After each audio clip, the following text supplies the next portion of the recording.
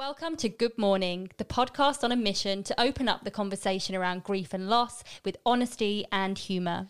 Hosted by Sally and Imogen, we interview interesting guests to hear how loss has shaped their lives. Join us as we laugh, cry, and drop the odd F-bomb.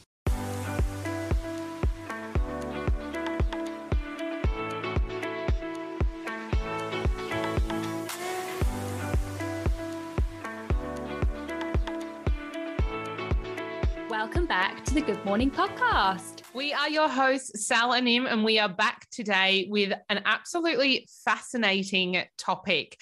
But before we delve into it, how are you doing, Sal? Even though I saw you on the weekend. I am doing well. It was so nice to see you in person over the weekend. We caught up, didn't we? And it was lovely. I hate that we live so far. Well, it's not that far away, but far away enough. It's a bit of a drive. Sydney's just massive, isn't it? Like an hour and a half, like across the city. It's such a huge place, but it was so nice to catch up. So good to see you in real life, IRL. IRL. What's been happening in your world? Well, obviously I had COVID. I feel mostly recovered from that now. I had Layla's third birthday, which was pretty big. You know, my mum died right before Layla's first birthday, so 3 months before she turned 1. So I feel like birthdays have always been a real trigger for me. Yeah.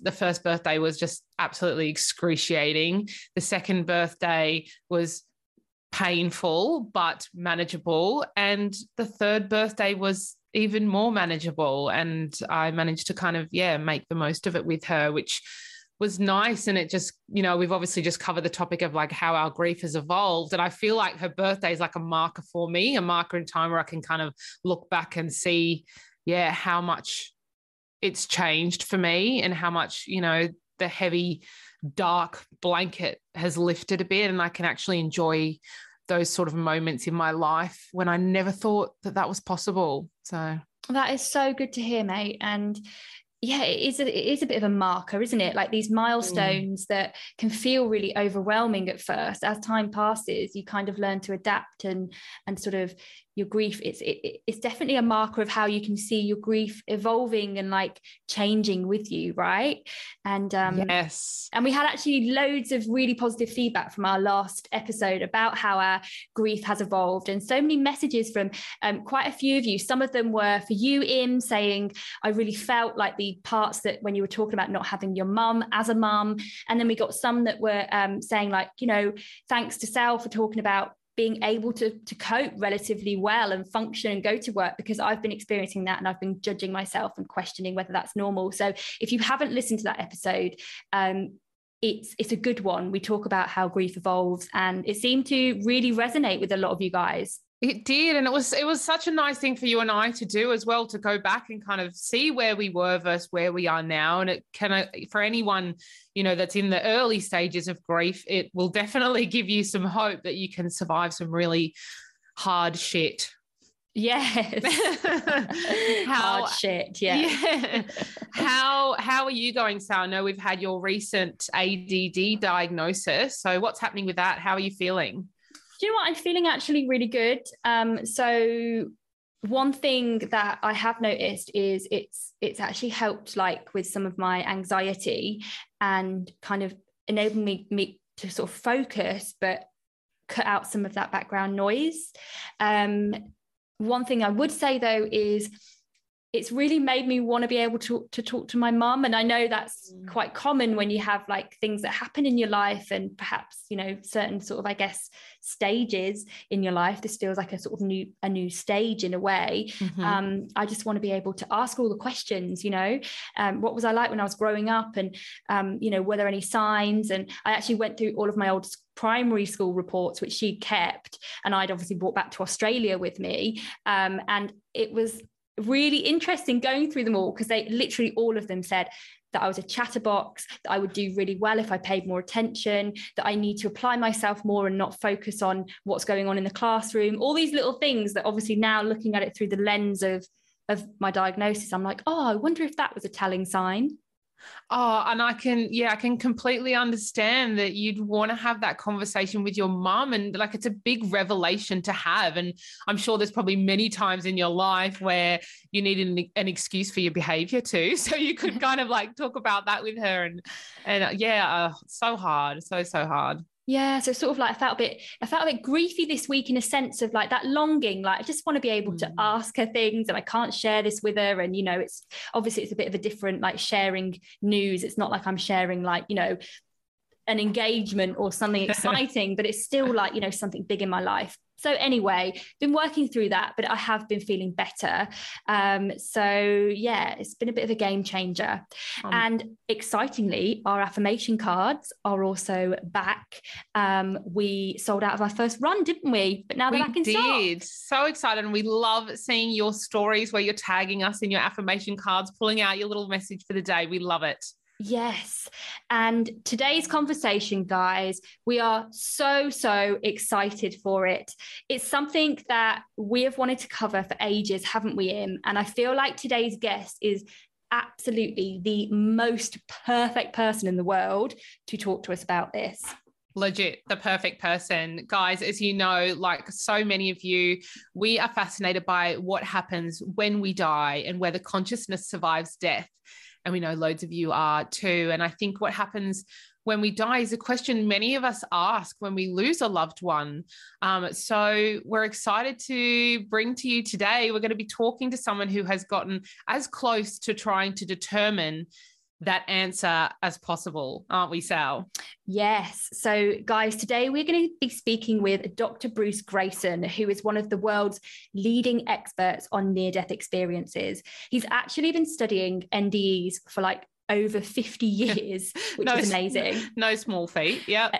No big deal. Yeah, NBD. And he has worked with Dr. Raymond Moody too, who is also really famous in the NDE space. So he's an absolute wealth of knowledge and a lovely man, isn't he? Just such a lovely man. Brucey is so sweet. I'm calling him Brucey because we're like on, best Aussie friend basis now. Yeah, he's so sweet. And so, I loved our chat with him. Yes. And what was really interesting actually is he comes from a scientific family and he didn't start out believing that consciousness lives on after we die. It's something that he experienced through his patients and then it kind of led him down this path of researching it. But it blew my mind, this conversation, to be honest. And I think this is sort of, why we really wanted to speak to Bruce before we explore this topic more, because we are 100% getting an NDE survivor on the podcast soon, guys, to delve into their story and what happened to them, which we are over the moon about.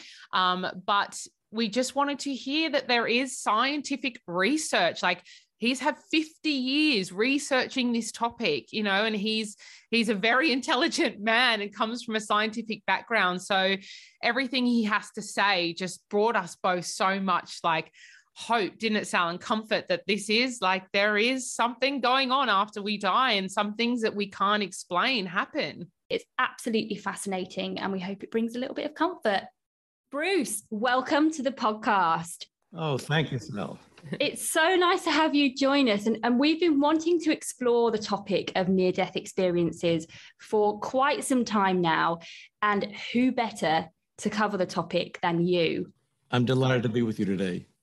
It's so nice to have you here. And alongside your professional career of psychiatry and neurobehavioral sciences, you've been studying near-death experiences for over half a century, which is pretty impressive.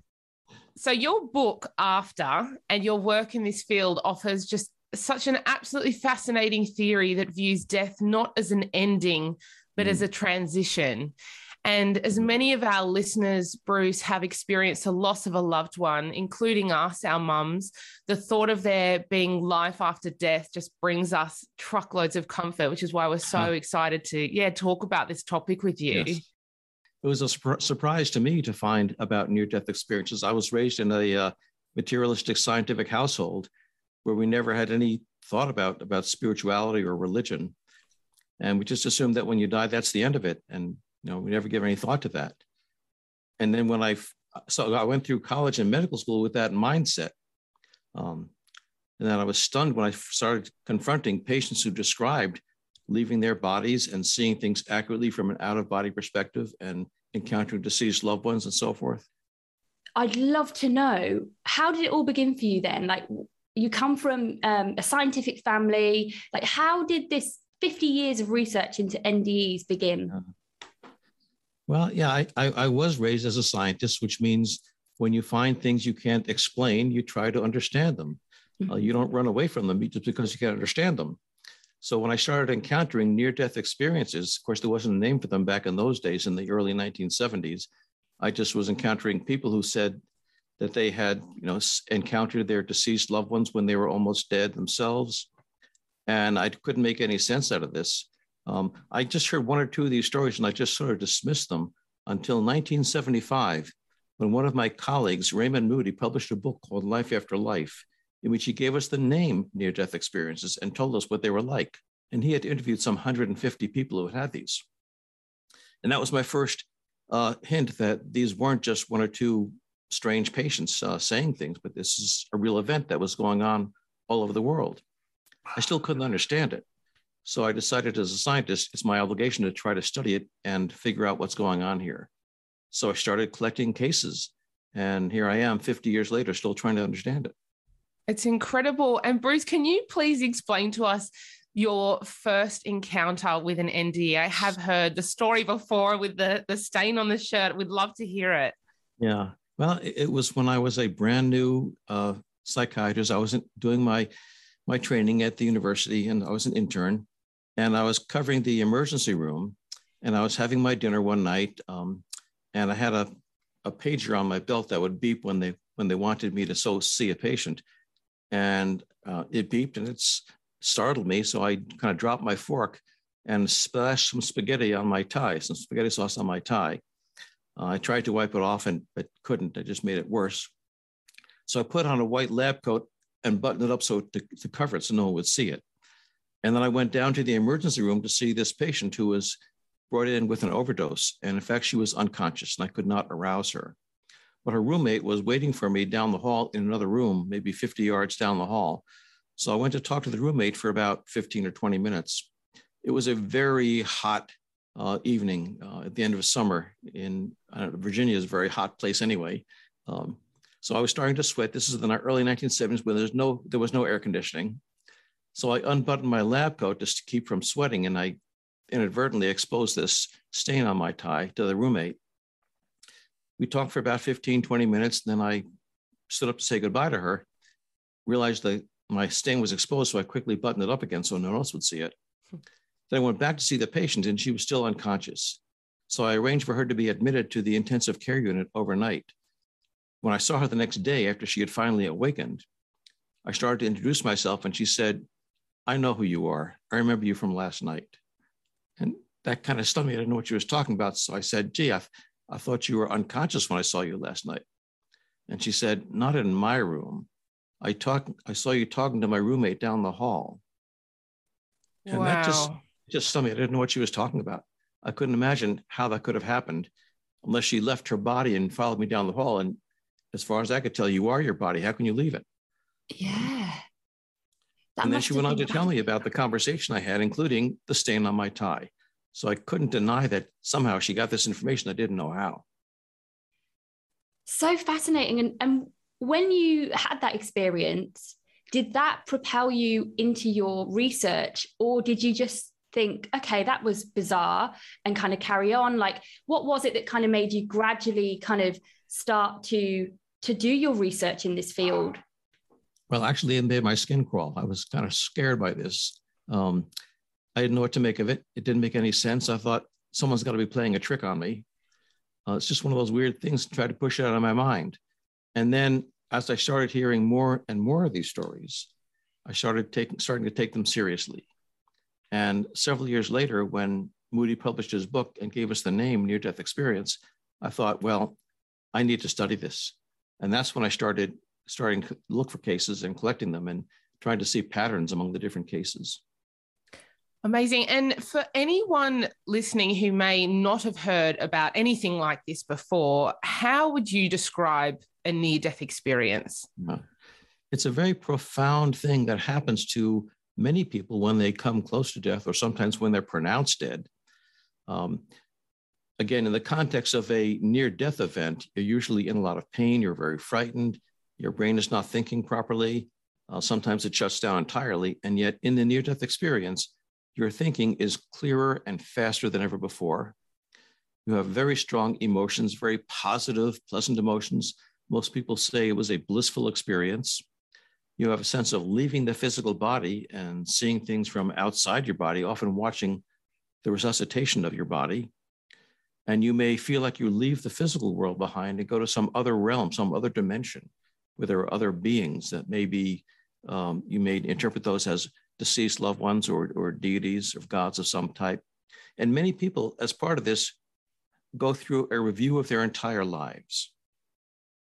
I found that aspect of it quite fascinating. Can you explain a little bit more about the review that people have experienced? Yeah. This has been described by hundreds of people throughout the centuries. We have accounts going back to ancient Greece and Rome about this, where people are in the midst of a near-death crisis, and suddenly their entire life comes before them in intimate detail. And it will take hours and hours for them to tell you about it, but it happens in the flash of an eye. The whole thing happens very quickly. And it's not just remembering things, it's actually reliving things. And what's most remarkable about this is that in many cases, they relive the events not only through their eyes, but through the eyes of other people involved in the incident. If I can give you an example of this, one fellow I knew, he was in his 30s when he was working under his truck, under his lorry, and it fell and crushed his chest. And he stopped breathing, and he had a near-death experience. And he had many, many parts of this experience, but one part was the life review. And he remembered being a teenager and driving his truck, and a drunk man walked in front of his truck and he almost hit him. He got very angry, he stopped the truck, rolled down his window, started yelling at this man. And the man, being quite intoxicated, reached his hand in the truck window and slapped Tom across the face. That was too much for this hot-headed teenager. So he got out of the truck and started beating the man up. And at the time, he was just full of rage, beat the man up, got back in his truck and drove away. Well, when he had his life review, he felt this from his own perspective, feeling the adrenaline rush, the rage. And he also felt it at the same time through the eyes of the man he was beating up. He felt the 32 blows of his fist on this guy's face. Now, he couldn't have told you there were 32, but living it in the life review, he counted them, 32 blows. He felt the man's teeth going through his lower lip. He felt the man's nose getting bloody. He felt the humiliation of being beaten up by a teenager. And all this happened in the flash of an eye. And when he came back from his near-death experience, he said he now realizes that what we call the golden rule, do unto others as you would have them do unto you, was not just a guideline we're supposed to follow. This is the way the universe works. And when you hurt other people, you're hurting yourself as well. When you help other people, you're helping yourself. And I've heard this again and again from near-death experiencers.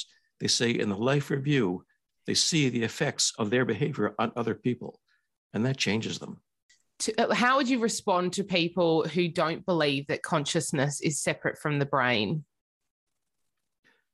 Well, that's the way I started out. I assumed that the mind is what the brain does. But I've seen enough people now who had severely impaired brains, who were in fact quite unconscious and yet had very vivid mental things going on, forming memories, having perceptions, thinking clearly. It just doesn't make sense that you could do this with a severely impaired brain. Furthermore, many people describe seeing deceased loved ones in their near-death experience. Now, it's easy to dismiss that as wishful thinking or expectation, but we have a number of cases now well documented where people will encounter in a near-death experience someone who is deceased, but was not known at the time to be dead. No one yet living knew the person had died. Wow. Which kind of implies that this dead person was still there in some form. And I don't know how to explain that if you assume that the mind is just what the brain does and nothing else. Talking of whether consciousness lives on, one of the most fascinating parts of your brilliant book, After, is where you discuss the mind-brain link and the alternative theory that the mind is not produced by the brain, but works together. Yeah. How can there be mental activity when the brain is impaired? Like, how can that be? Yeah. Well, it can't be if the brain is creating the mind. But there's another model where the brain transmits or filters the mind. And people often use the model of a television set or a radio receiver, where there are hundreds and hundreds of television stations out there broadcasting towards you. And if you tried to watch them all at the same time, you wouldn't be able to understand any of them. So you use a television set, which receives all these signals, filters out all but one, unless you see the one show you want to watch. Now, this is like the brain receiving thoughts from the mind. When the television set is broken, it's hard to see the show. But that doesn't mean the television set is creating the show. It's just receiving it.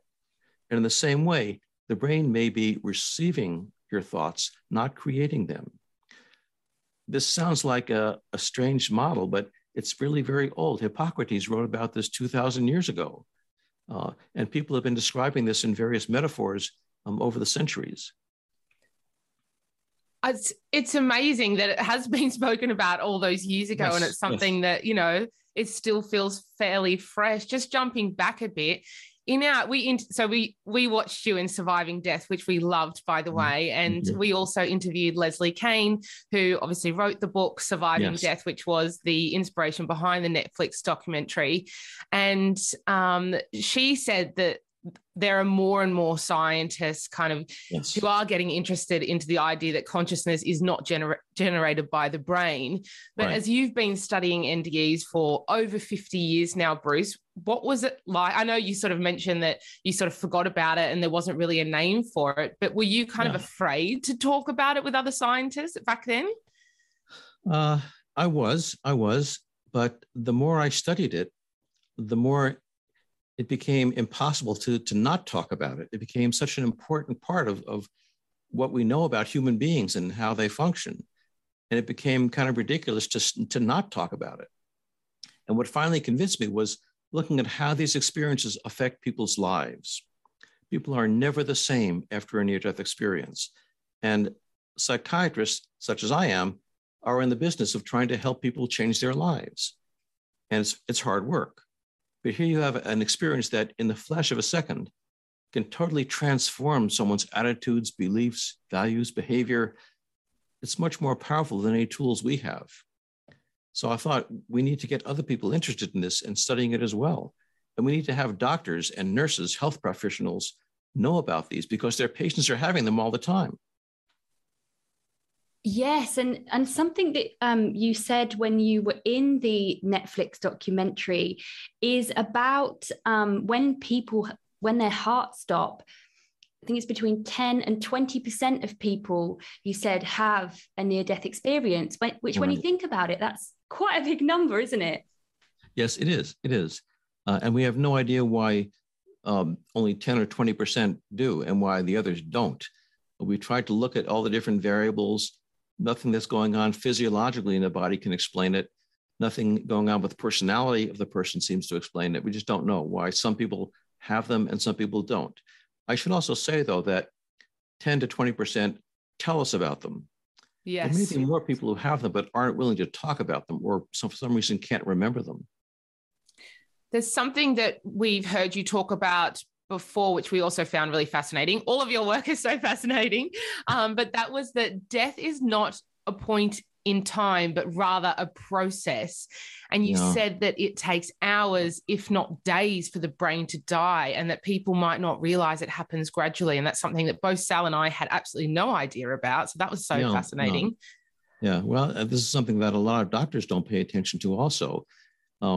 But doctors who work in critical care situations, like Dr. Sam Parnia in New York, who was originally from the UK, have written a lot about how the brain does not die all at once. The body does not die all at once. As you sort of lose heart rate and you lose oxygen flowing around and getting oxygen and fuel to the brain, different cells die out at different rates. So it may take minutes or hours or sometimes days for all the cells in the body to die. Now, within a few minutes, you lose the integrity that keeps a person, quote, alive and functioning normally. But parts of the body may continue functioning for quite a while after that. I think a lot of people probably wouldn't even know that. Like you say, a lot of doctors aren't really aware of it or don't focus on it. I think we think when we die, like that's it, you know, the brain shuts down sort of almost immediately.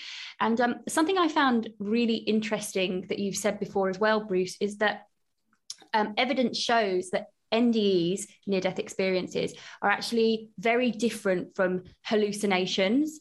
Yes. Yeah. They differ in a lot of ways, and many clinicians have written about this. They differ in the context in which they occur. They differ in their content. Near-death experiences are pretty much the same from person to person, from culture to culture.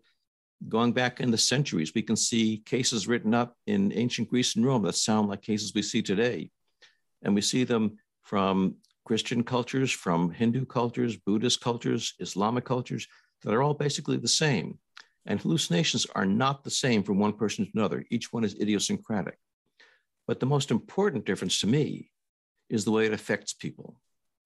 Most people who have hallucinations forget about them very quickly, and they don't want to be reminded of them. They're not pleasant. Whereas near-death experiences are tremendously impactful, and the memory of them does not fade.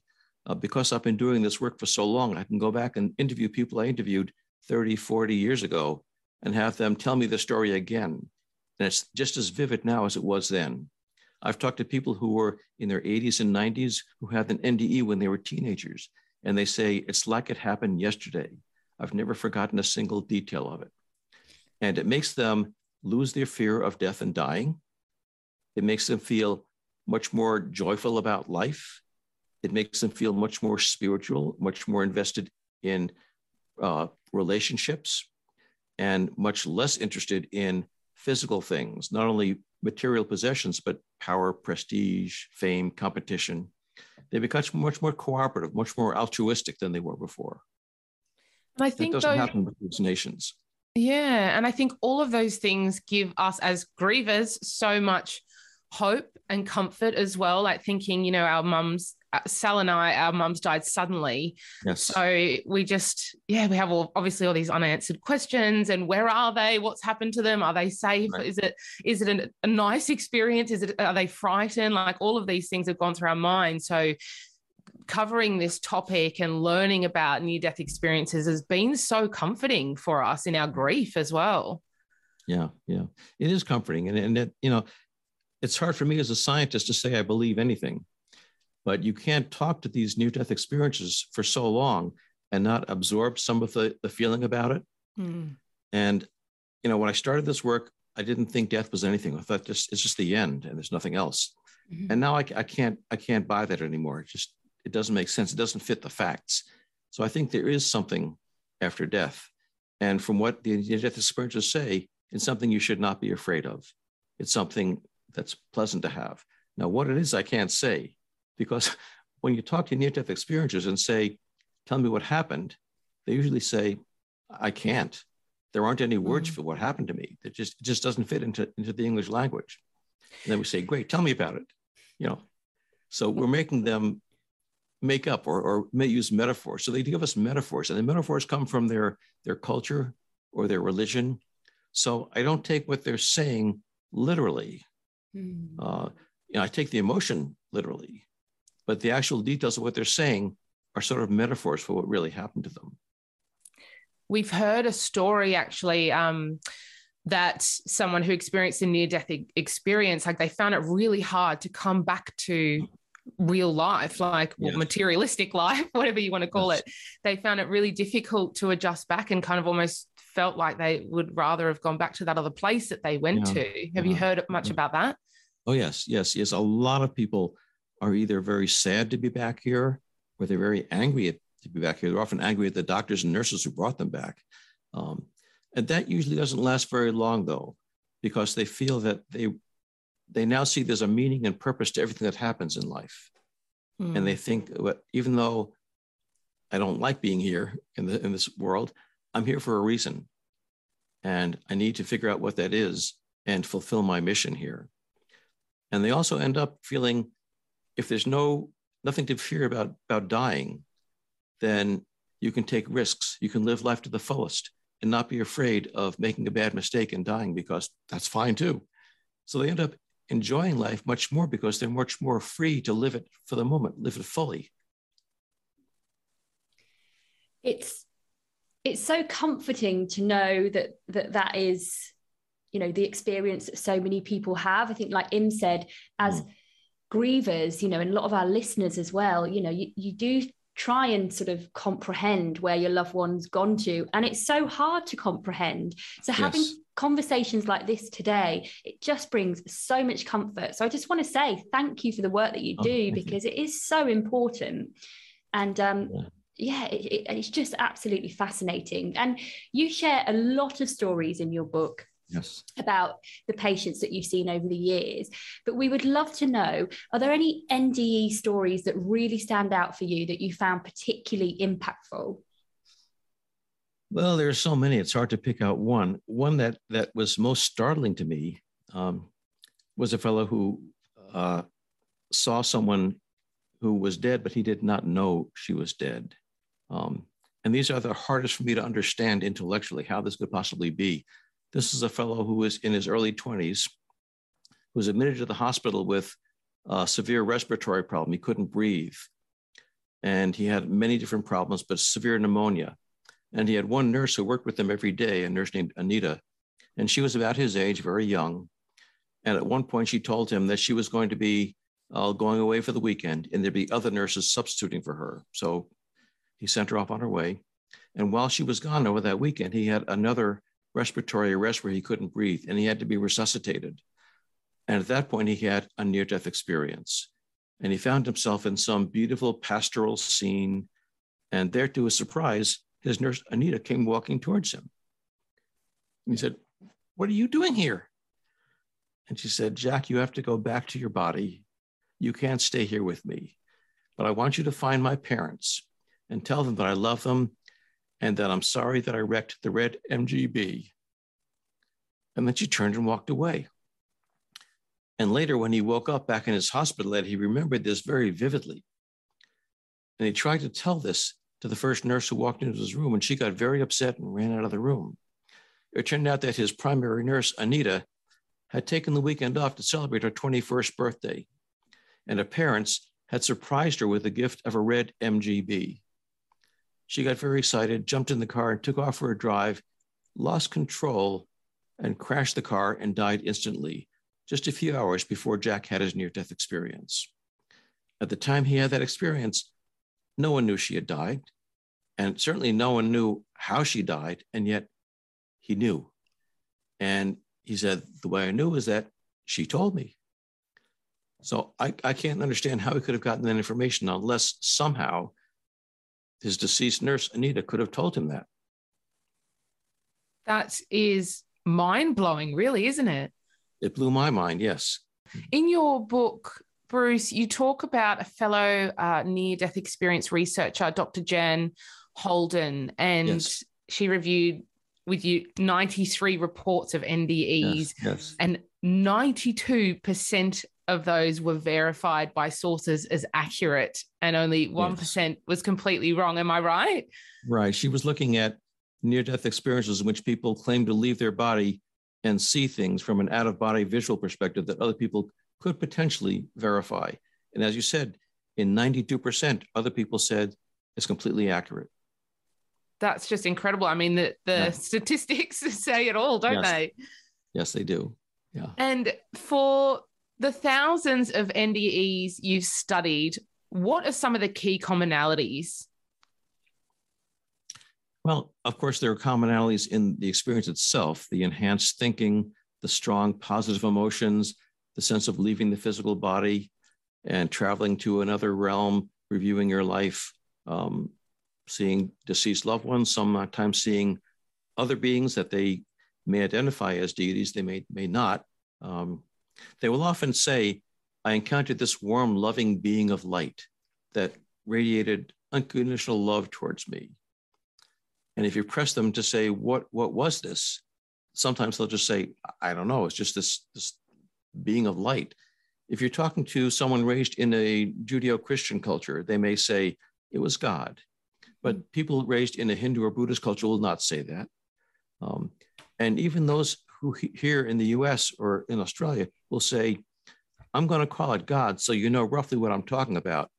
But this wasn't the God I was taught about in church. It's totally different from that. So they're just using whatever metaphors they can come up with to try to convey to us what it was like. But beyond the experience itself, a strong commonality is how it changes people's lives. And I mentioned that it makes people less afraid of dying, less afraid of death. And that's surprising because they almost lost their lives. And you think that would make people more afraid of dying, but it does just the opposite with them. And it makes them more spiritual, not more religious. They often say, I feel equally at home in any house of worship of any denomination. And the dogma is irrelevant. The point is the feeling of communing with the divine. Isn't that interesting? And just on that point of cultures and religions, out of all of the NDEs that you've studied, did you notice any sort of similarities or consistent patterns there when it comes to sort of people of certain religions experiencing like NDEs? Well, not differences in the experience itself, but on how they describe it. For example, many people report being in this physical world, maybe watching the resuscitation of the body, and then they find themselves distracted and pulled to some other realm or other dimension that doesn't seem to be a physical world at all. Mm-hmm. And they will often say that they went through this long, dark, enclosed space to get from here to there. And many Westerners will say, I went through this tunnel. And the tunnel is just a metaphor that Westerners use. People who grew up in third world countries that don't have a lot of tunnels won't say that. And I've heard people say things like, I went into a cave, went through a cave, or I fell into a well. And one person I interviewed who was a truck driver, said he got sucked into a tailpipe. And that was his metaphor for the long, dark, enclosed space. So the culture will determine how people describe it, but it won't affect what they actually experience. And do people always have positive experiences, or have there been reports of negative ones as well? There are some reports of frightening or distressing experiences. Most people who have tried to study this find that between 1% and 5% of near-death experiences are unpleasant. But again, we're just looking at what people are willing to tell us. I know from talking to these people that it's very hard to share these experiences. They feel that there must be something wrong with them if they didn't have a pleasant one. So they don't want to talk about it. They don't even want to think about it. And we've tried to look at what's different about these unpleasant experiences. And the thing that comes to people's mind is that people who lead evil lives will have bad experiences. That's not true at all. I've talked to people who were career criminals, who were murderers, who had beautiful, blissful near-death experiences. And I've talked to people who had apparently exemplary lives, who had unpleasant experiences. And that shouldn't be so surprising because we have records from the Catholic saints going back centuries talking about the dark night of the soul, St. Teresa of Avila and St. John of the Cross, who wrote about terrifying spiritual experiences as something you have to go through before you get to the blissful part. Most people who have unpleasant experiences, as they describe it to you, describe what sounds like a blissful experience, but to them it felt frightening. And this is the majority of unpleasant experiences. And a lot of these people are people who are very controlling in their lives, and they're very threatened by being out of control. And when they find themselves in the near-death experience, they're not in control of that. And it's frightening for them. And they try to resist it. And that is what's making it so unpleasant for them. And some of them at some point will get exhausted trying to fight it, and they'll just surrender. And as soon as they surrender, it becomes blissful for them. There's also a small number of experiences that people find themselves in a black void with nothing, no sounds, no sights, just nothingness. And they think, this is where I am for eternity. And for most Westerners, that's a very terrifying thing to happen. So they experience this as very unpleasant.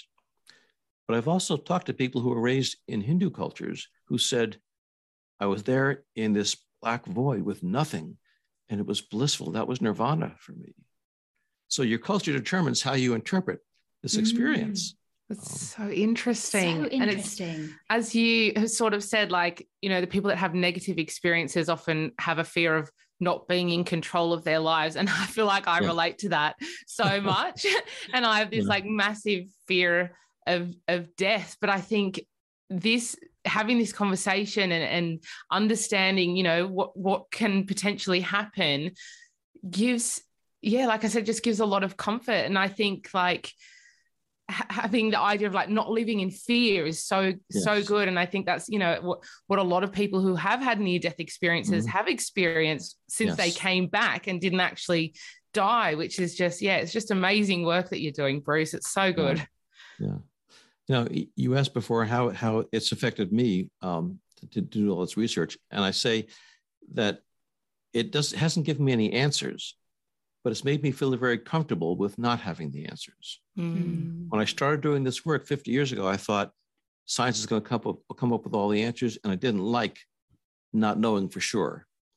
And after all this research, I'm pretty well convinced that the world is a friendly place, and that what happens when you die is not something to be afraid of. And that makes me feel very comfortable with not having the answers, with just trusting that it's okay. So it's made you, I guess, not afraid of death anymore. Is that, would that be right to say? I'm not, but I wasn't afraid of death before. I just thought it was nothingness. Yeah. And that's not something to be afraid of. It just, you die and that's the end. And now I think it's not going to be the end, but it's also not something to be afraid of. And I think the thought of like potentially meeting our loved ones as well on the other side or wherever it is that we go, like that just gives us all so much hope and comfort too, especially, you know, when we're coping with loss. Yeah. Yes. And Bruce, I know that loads of our listeners will be loving this conversation and they'll want to know more. So can you tell us where they can find your book? And I believe it's now out in paperback, isn't it? It is, yes. It's published worldwide, and you can get it in Amazon, and really any place that sells books should have this. I have a website which gives you links to ordering the book. It's www.brucegreyson.com, and that's BRUCEGREYSON.com. Which is probably how Australians would spell it anyway, but not the way Americans would spell it. It's called After, and it's absolutely brilliant. We'll link it in the show notes. We'll link your website as well. Bruce, thank you so much for giving us your time today. It is such a fascinating topic, something that brings a lot of us so much comfort when we've experienced loss. So I feel like we've got so many inspiring thoughts after this conversation. So thank you for your time. It's absolutely fascinating, and we're so appreciative. Oh, thank you, Sal. Thank you, Em. I've been delighted to talk to you. The father of NDE research, guys. I hope you enjoyed it. It's just incredible. I think especially when he said like about how many NDE survivors experience that life review through not only their eyes, but other people's too. Like so much of this chat was just mind bending, wasn't it? It really, really was. And guys, if you've enjoyed this podcast, we'd love it if you could leave us a rating or a review, as it helps the pod get seen by other people. And until next time, guys, we'll see you soon.